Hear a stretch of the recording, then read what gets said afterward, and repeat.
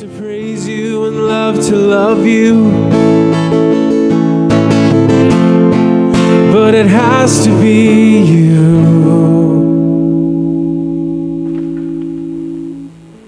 Amen.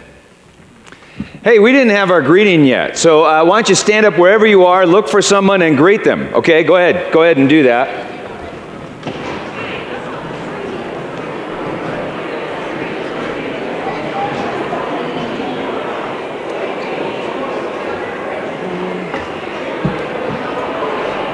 Oh, sorry, Michael.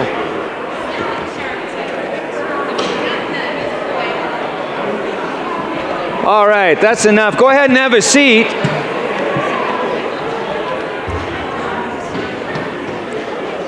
All right.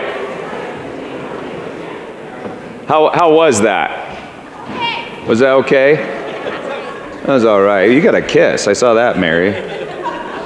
Now, I don't mean to be critical, but I think we could improve.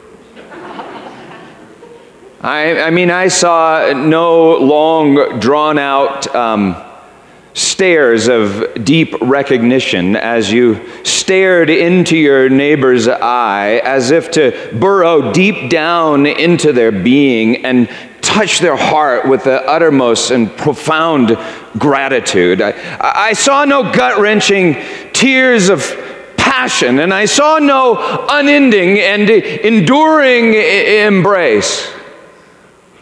I didn't see that. I didn't see this. These are two people that have never met until this moment. Good job. Good job. Ezra. Yeah. Hi. Are you a parent? Have we met?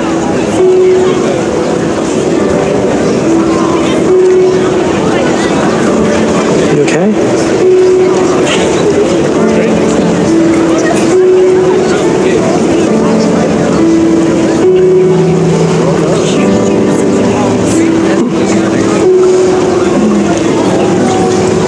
You must be Emily.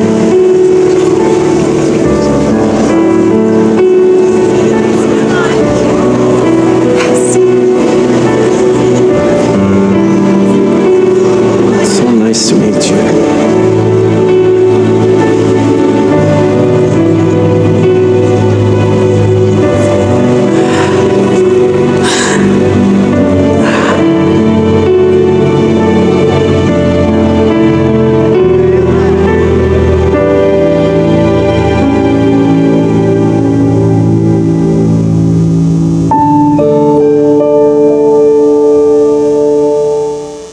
Good job. Now that's a greeting. So get up and do that. Get up and do that. No, don't. Okay, just kidding. Because if you got up and tried to do that, if you tried to emulate that, it would be creepy. Would be acting. Because you see, those two people in the movie, they knew something about each other that other people didn't know. And supposedly, it's what we in the church know. But now enough prattling on about the greeting. It's time to preach. So let's go ahead and pray. Father, thank you for this morning. And we pray now that you would help us to preach your word.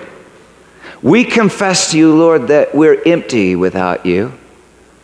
Or worse yet, we're full of ourselves. We confess our sin. And now, Lord God, we pray that we would receive your grace, your word, through Jesus Christ our Lord. In his name we pray. Amen. This is really the fourth part of one message from Ephesians chapter 4, verses 1 through 16. And so I'm going to give you a quick review. Last week, we talked about the second coming of Christ. And we said that it seems pretty clear to the Apostle Paul and in what he says to us that the second coming of Christ will look something like this.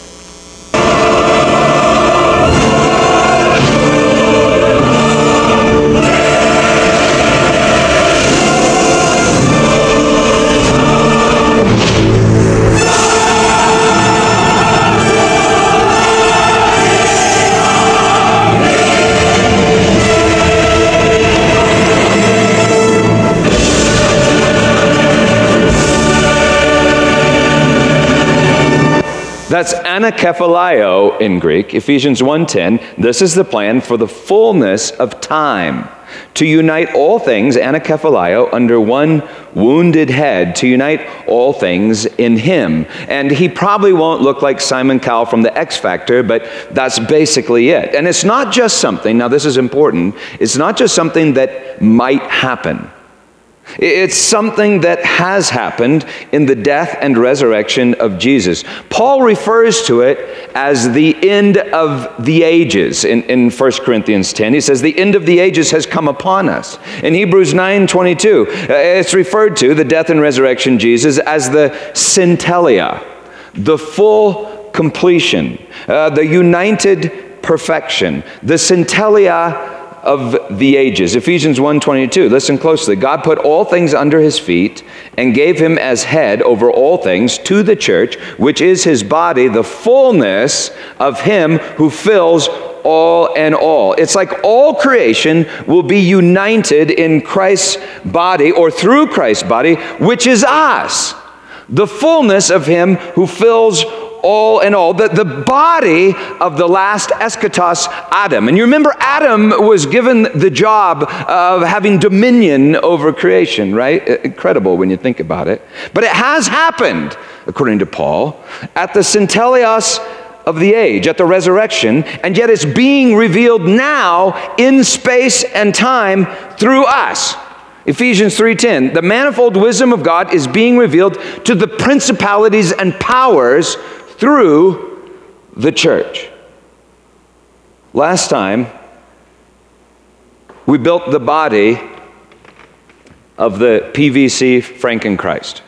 Remember? The church.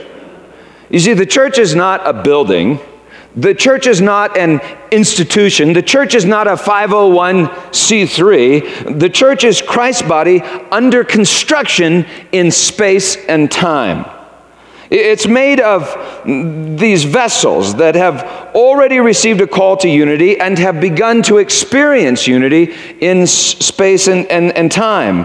One body, one life, one blood in many vessels. And yet we're each born into this world of space and time as separate and individual vessels, kind of like this, or like this, an individual vessel, or kind of like this, an empty earthen vessel. Remember, we talked about that.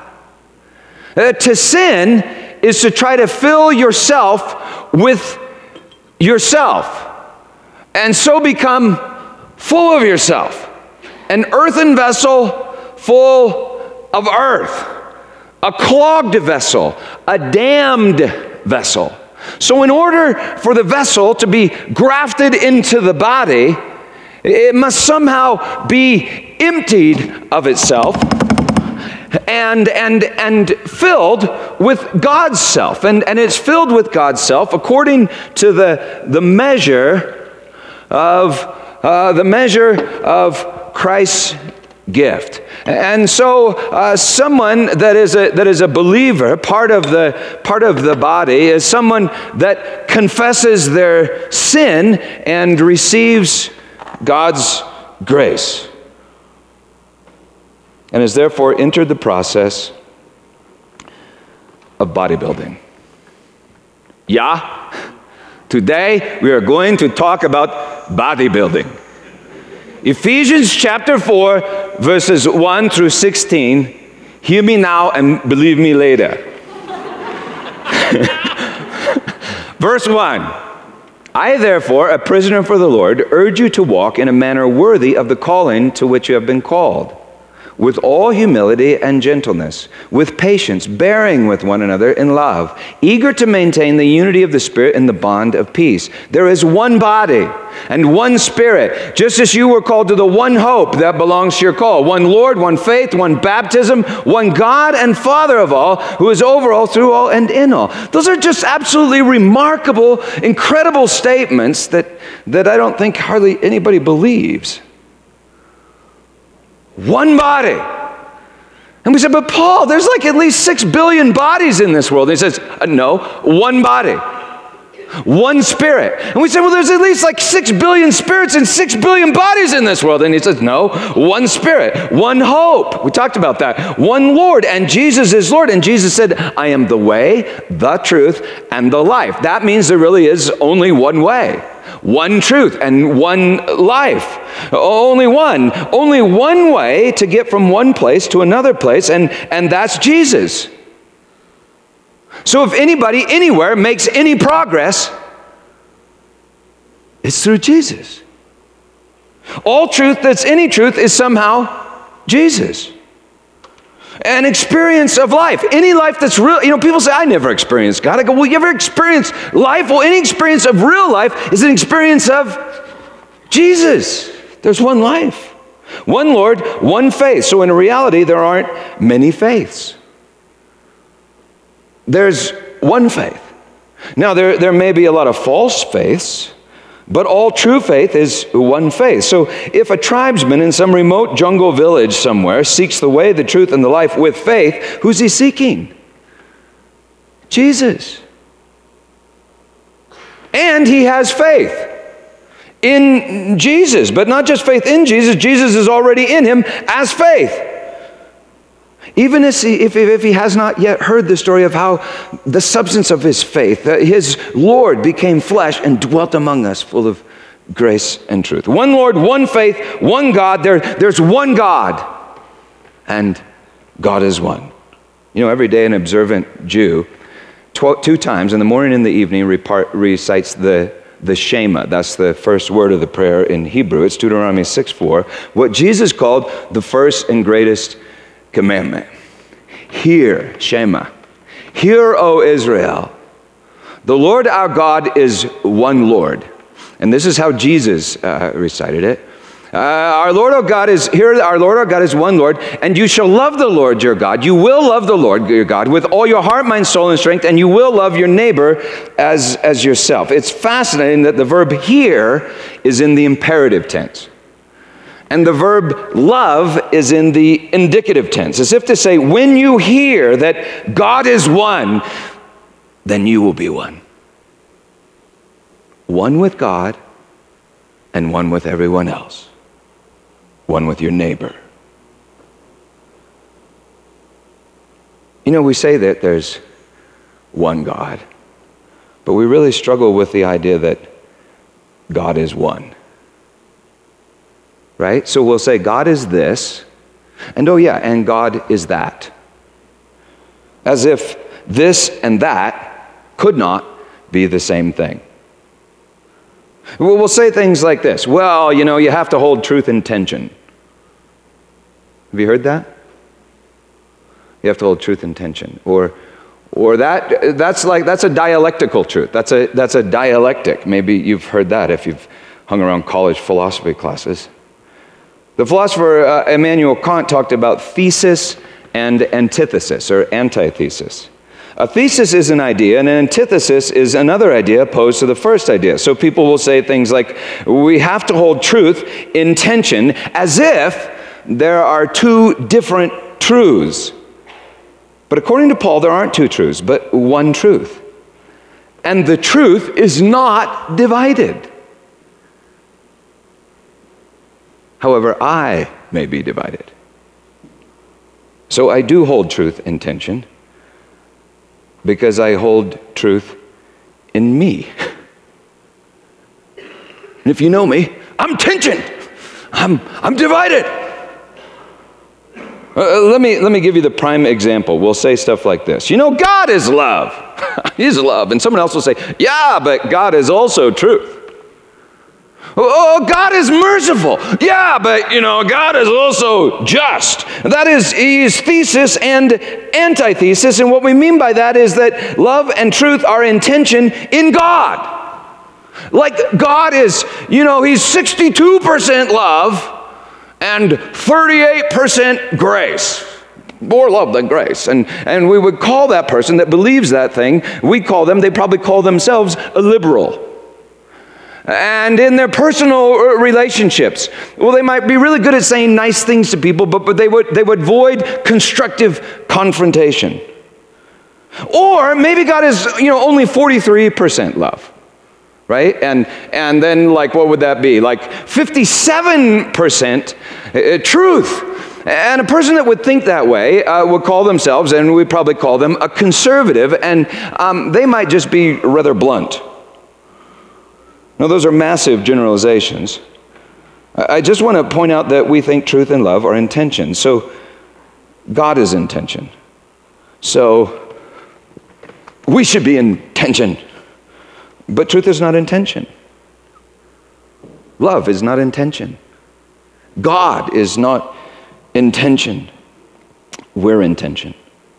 Because our understanding of the good is intention. I hold truth in tension, not because truth is divided, but because I am divided. And it's because I'm divided that I'm divided from God and divided from everyone else. You see, I think I perceive myself as thesis and everyone else as antithesis. Myself as one and everyone else as divided. Myself as God and everyone else as my competitor. Paul writes, one Lord, one faith, one God, Father of all, who is over all, through all, and in all. Father of all. This is one of my favorite pictures. It's hanging on the wall in our dining room. It's a picture of my dad's school in 1933 in Sydney, Nebraska. I remember my dad saying to me on several occasions, he'd say, Peter, you know, school was just so different for me than it is for you. The teacher never graded on a curve. The point wasn't learning more than your neighbor. The point was learning, and learning with your neighbor. So if you got the lesson, you helped whoever didn't get the lesson until you all got the lesson, and well, that was the greatest lesson. No one won unless we all won, because we were one. You see, it was a farm community, and so learning was not a zero-sum game. I mean, everybody needed to do their part. And even more, 6 of the 12 children in that photograph have the last name Hyatt. And probably a bunch of the others are like cousins. They all had one father. The school was my dad's family. There was one father of all, one family, like one body. And you know, a body does not compete with itself. For if it competes with itself, what happens? It dies. It dies. But in a body, one part helps the other parts by speaking truth in love. And so my dad would help my Aunt Peggy by speaking truth in love.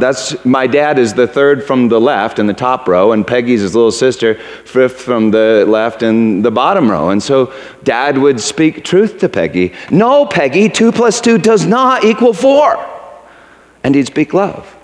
But we're not going to kick you out of the family. You just need to know 2 + 2 equals, no, 2 + 2 does equal 4. Someone needs to speak truth to me. Well, anyway, he would say to Peggy, 2 + 2 does not equal 5, but this is the truth, 2 + 2 equals 4. And Peggy, you and your Uncle Peter, our nephew Peter, didn't know I existed yet, need to get that. We all need you to get that if it's all going to work properly. But my dad would say, Peter, my sister's failure was never my success. No one succeeded unless all succeeded. It wasn't a zero-sum game. No one won unless we all won, because we were one. You see, if you get to heaven and you shout, I won, I won, I won, you need to check your map. Because you're probably not in heaven. I don't think you are in heaven, and you're probably in a place called hell. Because when you get to heaven, you'll shout, He won, and we won. Our Father won, and all His children won. Our family won. Our tribe won. Now, admittedly, members of one family don't treat members of another family the same. And members of one tribe compete with members of another tribe. But what if we're all part of one tribe? Tribe of Judah, Lion of Judah. What if we're all part of one family, one body? And if so, if we all are part of one body, who are you competing against?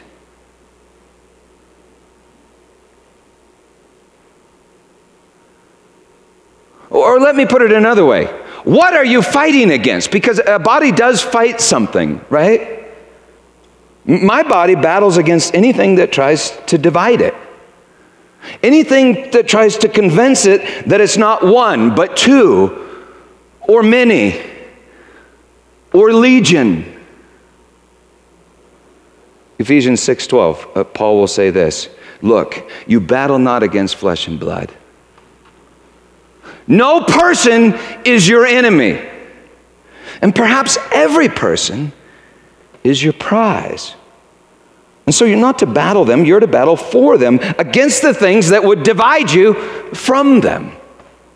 We battle not against flesh and blood, writes Paul, but against the principalities and powers, the world rulers of this present darkness, against spiritual wickedness in the heavenly places. We battle death and captivity and hostility. We battle the prince of darkness and the father of lies, who is constantly trying to convince us God is not one. For then I am not one. And we are not one. And each one is not one with anyone, but hostile to everyone. And everyone is someone utterly alone, captive in hell. Everyone is dead. One God and Father of all, writes Paul, who is over all and through all and in all. But grace was given to each one of us according to the measure of Christ's gift. Therefore it says, when he ascended on high, he led a host of captives. Literally, he led captivity captive. In Ephesians, we've learned that Jesus captures captivity. And he's hostile to hostility. And he is the death of death. He captured captivity and he gave gifts to men. In saying he ascended, what does it mean but that he had also descended into the lower parts of the earth? He who descended is the one who also ascended far above all the heavens, that he might fill all things. And he gave the apostles, the prophets, the evangelists, the shepherds, and teachers to equip the saints for the work of ministry, for building up the body of Christ, until we all, and now last time I said that the we was supplied by the translator, and that's not really accurate. The we is included in the verb, but the we does not limit the all, like in English parlance when we say we all. In fact, the all can describe the we. So I think literally Paul is saying this. So this would be a very literal translation. Until we, the all, and there's an article in front of all, until we, the all, attain to or arrive at the unity of the faith and of the knowledge of the Son of God, to the mature man, the teleos man, that's important, to the measure of the stature of the fullness of Christ. And remember that we are the fullness of him who fills all in all. So that we may no longer be children, tossed to and fro by the waves and carried about by every wind of teaching, by human cunning, by craftiness in deceitful schemes. So that we may no longer be subject to the lies of the rulers and authorities, the principalities and powers that say, oh, there's this teaching and that teaching and this group and that group, and you need to compete with your neighbor. Rather, verse 15, speaking the truth in love, we are to grow up in all ways, in every way, into him, or we are to grow the all into him, who is the head, into Christ, from whom the whole body, joined and held together by every joint with which it is supplied, when each part is working properly, makes the body grow so that it builds itself up in love. It's an utterly fascinating and mind-boggling chunk of scripture, but this much is very clear. Rather than captivity, hostility, competition, division, and death, speak truth in love.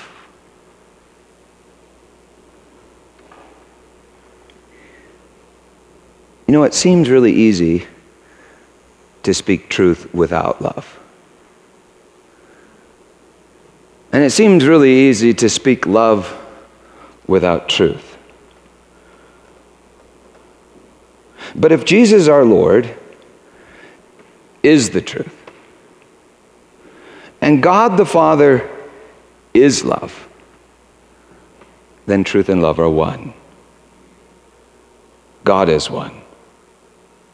Truth is love, and love is truth. So if you speak truth without love, it's actually a lie. And if you speak love without truth, it's more like hate. You know, if you just love people and aren't honest with people, the reality is you despise people and cut yourself off from people. Now, truth is not something that we can define. For in fact, truth defines us. So if you make your own truth, you uncreate yourself. You desecrate yourself. I read this somewhere. The chief punishment of the liar is not so much that he is no longer believed, but that he can no longer believe. The chief punishment of the liar is not so much that that he's no longer believed, but that he can no longer believe. I mean, if I make my own truth, I make my own world. And so everyone in my world exists only in my own head, and I am utterly alone and insane. If I speak love without truth, there's no such thing as love in all my world. And if I speak truth without love, the truth doesn't matter. I may know a million facts, and this is a good description of our modern world. I may know a million facts and none of them matter. I'm like a machine that knows about everything, but has no clue as to what anything means. A machine interacting with other machines, and all my supposed truth, what kills people and turns them into machines. And I'm talking philosophically, I'm also talking practically, because I'll say things like this. I'll say, you're fat. You're skinny. You failed. You're a sinner. Well, it's true, isn't it?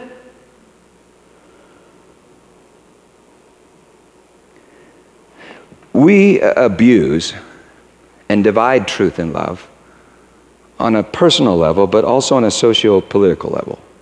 And now I'm going to speak in huge generalities, and I'm praying that you won't be too offended, but you'll get the point. What I'm saying is that it's easy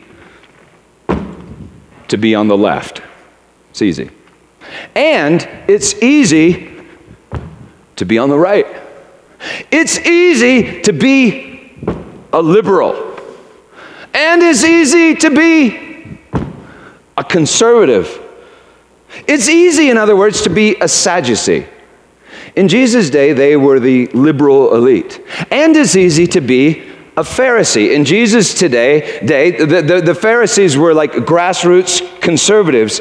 It's easy to say, God is love. And it's easy to say, God is just. It's easy to speak love, and it's easy to speak truth. It's easy to have a thesis, and it's easy to have an antithesis, but a synthesis, that's something else.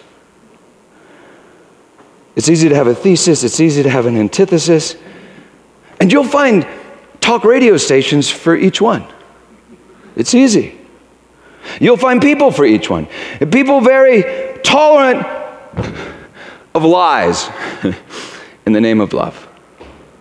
And people very tolerant of hate in the name of truth. You'll find churches for each. Churches, for instance, that say, oh, God is love. And then they just blow off the word of truth. And you'll find churches that say, we stand on biblical truth. And then utterly ignore the prime biblical command. Here, he's one. Love, love, love. I'm saying it's easy to have a thesis. It's easy to have an antithesis. But a synthesis is another matter. It's easy to acknowledge a dialectic, but dialectical reasoning is something else. If I remember my philosophy courses correctly, it was guys like George William Friedrich Hegel, working off of guys like Immanuel Kant, that argued that the advance of all knowledge, the advance of all history, is the advance of dialectical reasoning. It's holding thesis and antithesis in tension until you see a synthesis. A synthesis, the synthesis is a truth that reconciles seemingly divergent truths. And according to the Apostle Paul, you see, there is an ultimate synthesis of all things. There is a syntelios of all things, a consummating end, a unifying perfection of all things. There is an anakephalio, and God has chosen you, His church, to see it and to participate in it and to proclaim it now and always. I'm saying that God is not part love and part truth. God is not kind of anything. He's not sort of anything. He's not part love and He's not part truth. God is all love. And He speaks nothing but truth. He speaks one word, one logos, one logic, one reason, and this is it. Spoko. Dilayutin mo. Diyatin.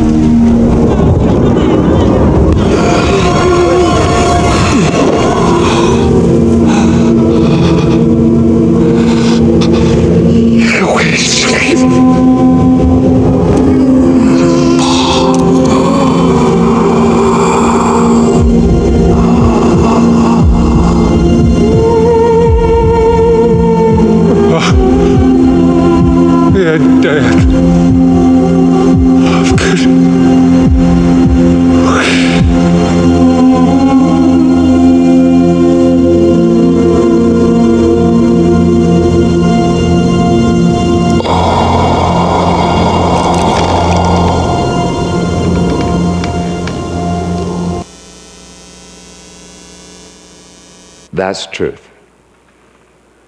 In love, spoken to you. Can you think of a truth that cuts more deeply than that truth? That's the measure. That's the standard. He's the judgment. He's the good that reveals that I have sinned and even become sin. I've crucified the good, and that, my friends, is not good. Jesus reveals that on your own, you're dead. He is the truth. And in that sense, He is farther to the right than anyone you will ever meet. Can you think of a truth that cuts more deeply? And can you think of a love that heals more fully? He's the measure, He's the standard, He's the judgment, He's the good. He's the word of truth revealing that God is love. You took His life because He gave His life from the foundation of the world, and that's the good. He became sin on your behalf, bears all your pain, suffers all your sorrow. For God in Christ Jesus has chosen from the foundation of the world to make you His very own body. He is love. And in that sense, you will never meet anyone further to the left than He. Every one of us, you see, needs to move further to the right. And every one of us needs to move further to the left until we arrive at the exact center. Jesus Christ and Him crucified for the sins of the world. That's truth in love. One word that God speaks. The word that creates all things, judges all things, reconciles all things. That's the synthesis. That's the syntelios of the ages. That's the fullness of time, the meaning of all space and time. That's God's word, God's logos, God's logic, literally God's reason, the ultimate dialectical reason.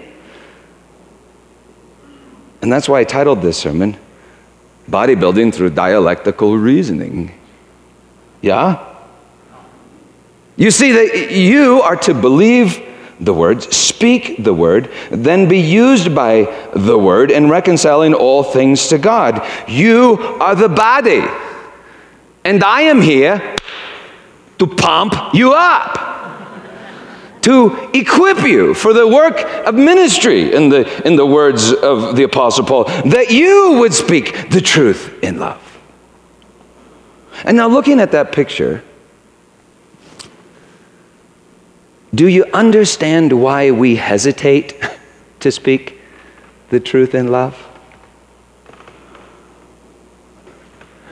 I mean, apart from Christ, I don't think we have the strength to speak the truth in love. But connected to Christ, we begin to bleed his blood. We begin to bleed truth in love. We begin to speak truth in love, and it hurts.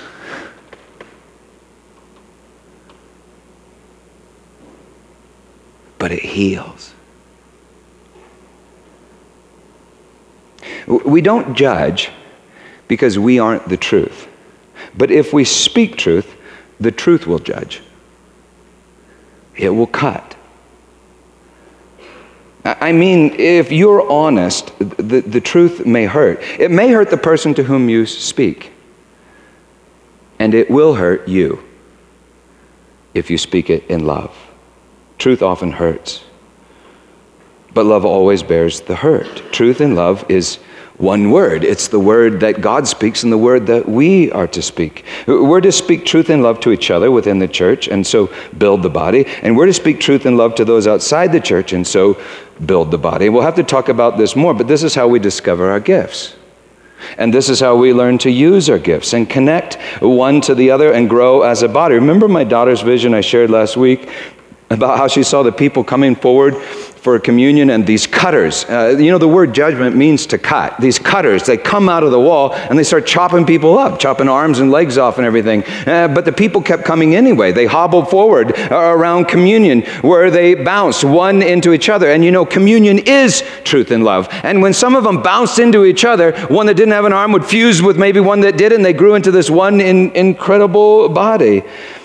You see, it happens like this, like these two vessels. Maybe this vessel says, well, I'm a prophet, and God says blah, blah, blah, blah, blah. And this one says, oh yeah? Well, I know the Bible. I went to Bible school, and God says blah, blah, blah, blah, blah. And this one says, well, you kind of hurt my feelings. And this one says, well, you kind of hurt my feelings, but let's love each other anyway. Let's work it out. And so they try to figure it out together. They try to work together, bumping into each other like thesis and antithesis, until all of a sudden, synthesis. So that's what God was saying. That's who you are. You're one of those. And that's who I am. And the blood begins to flow. The blood begins to flow. Speaking truth in love, the blood begins to flow. Speaking truth in love, we empty each other and fill each other. You see, it's bumping into each other, because we all got some of this, speaking the truth in love, that I begin to realize the ways in which I'm full of myself. I'm full of my ego. I'm full of my pride. And I begin to realize that I'm full of myself, so I can be emptied of myself, saying, I confess, and be filled with God's self, as my neighbor says, well, in Jesus' name, you're forgiven.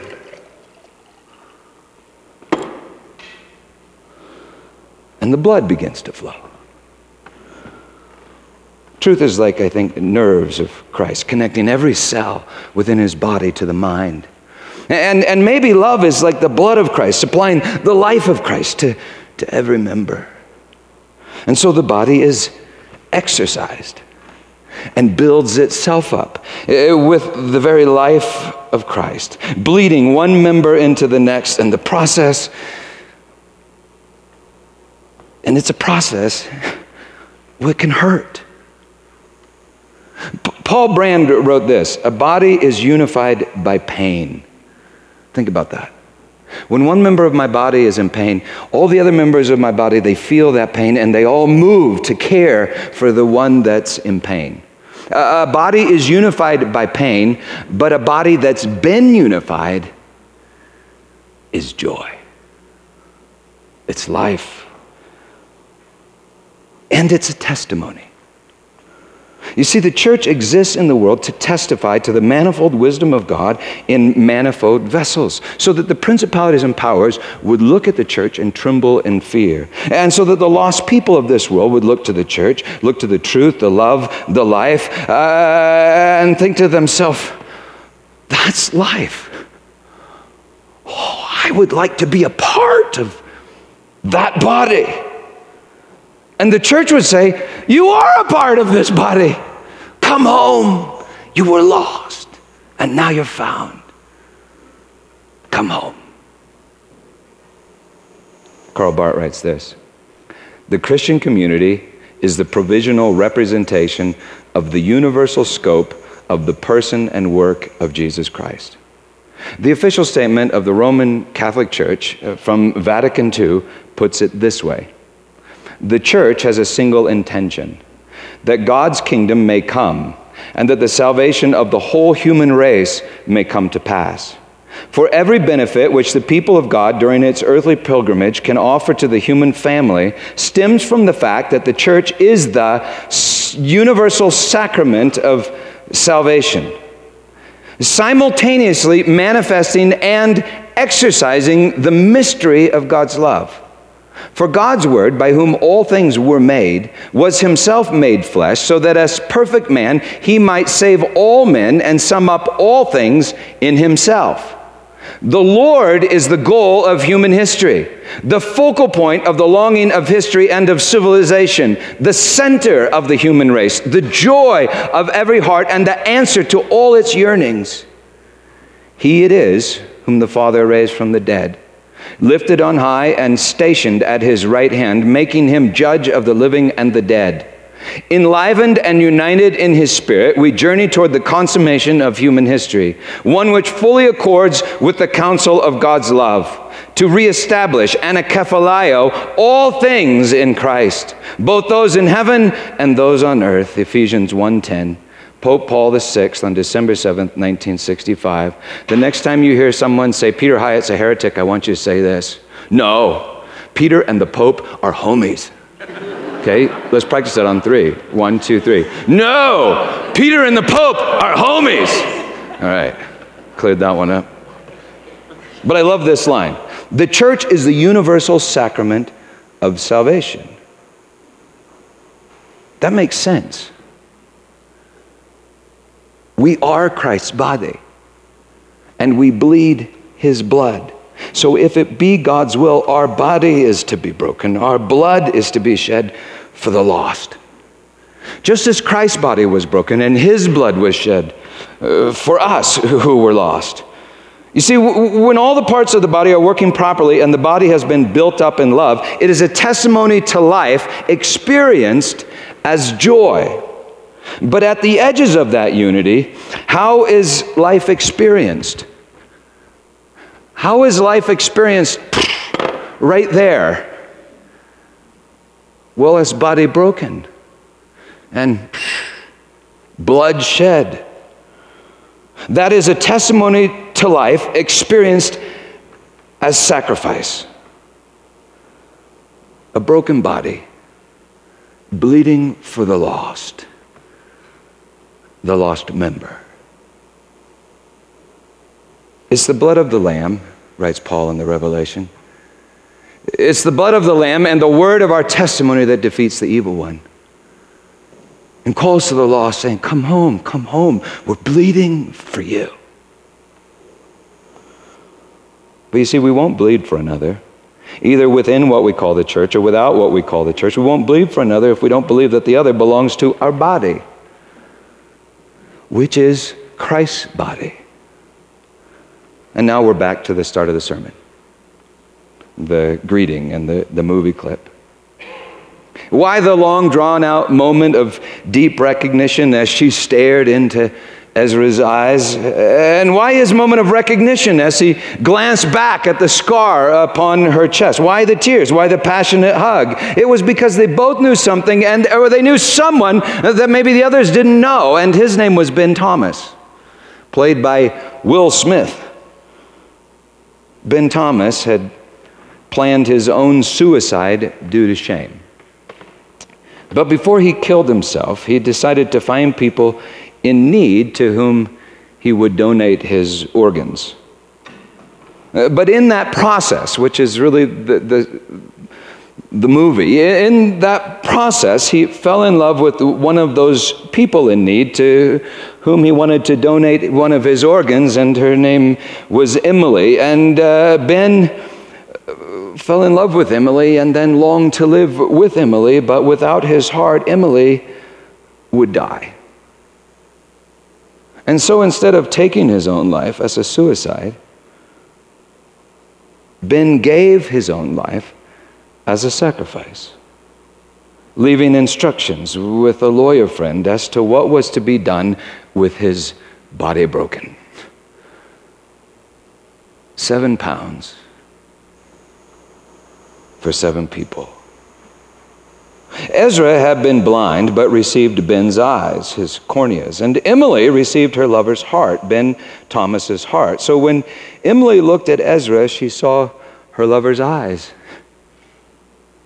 And with those lover's eyes, that lover's eyes, Ezra looked at the scar on Emily's chest, and he knew he was looking at Ben's life in Emily's body. The fellow that wrote that is named Grant Neoporti. 18 years ago, Grant was a kid in my youth group in California. A kid that I never thought listened to anything that I had to say. And I don't know if he remembers this, but I used to tell a true story about a boy who loved a girl that spurned him, a girl with a life-threatening heart defect. He said to his parents one day that he'd die for her, and 3 weeks later he had an aneurysm. He didn't control it, I guess, but he just had an aneurysm. Supposedly, it's a true story. He died, and his family decided to donate all of his organs. They donated his kidneys, they donated his eyes to other people, and they gave his heart to the girl that he loved. At youth group, I would say, that boy is like Jesus, and we are the girl he loved. Now, I don't know if Grant remembered that story, but I do know that Grant and his wife Jill, who was also in the youth group, I don't know if they remembered that story that I told, but I know that they remembered Jesus. And do you understand? You're Ezra. And even more, you're Emily. You are Christ's body. And with his eyes, you can see his life in the people in this room. And one day, you will see him as he is, fully as he is, for you are the girl that he has loved, his bride.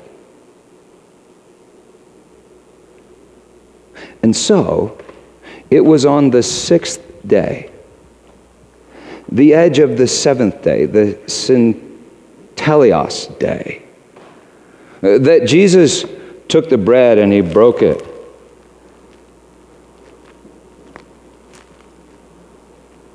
Think about that. We said God is not divided. And yet he allowed his body to be divided for us. And he does not stay divided.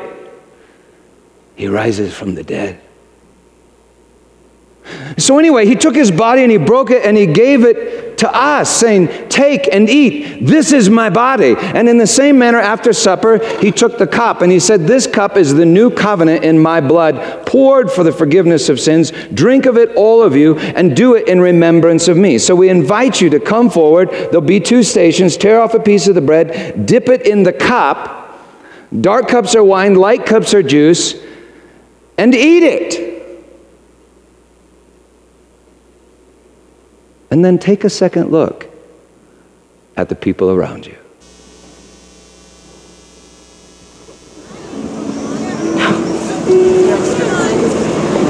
Have we met?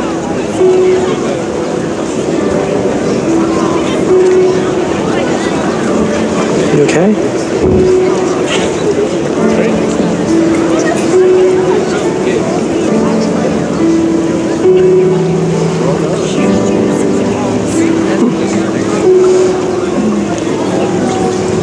You must be annoying.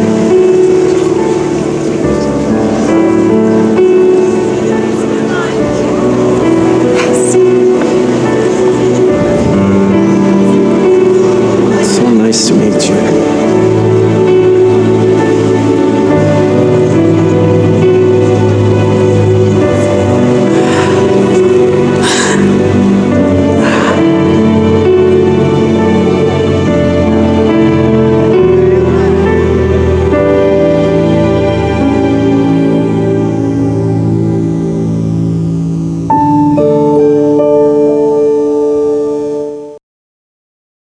They were afraid to shout it because when we look at Yahweh, we realize, I am not. But Yahweh has another name, and that's Yahshua. You pronounce it Jesus, and it means God saves. And that's the name we shout. And we shout our Father's name because Jesus said, call him your Father. And so you know what this world needs? Do you know what your marriage needs? Do you know what your family needs?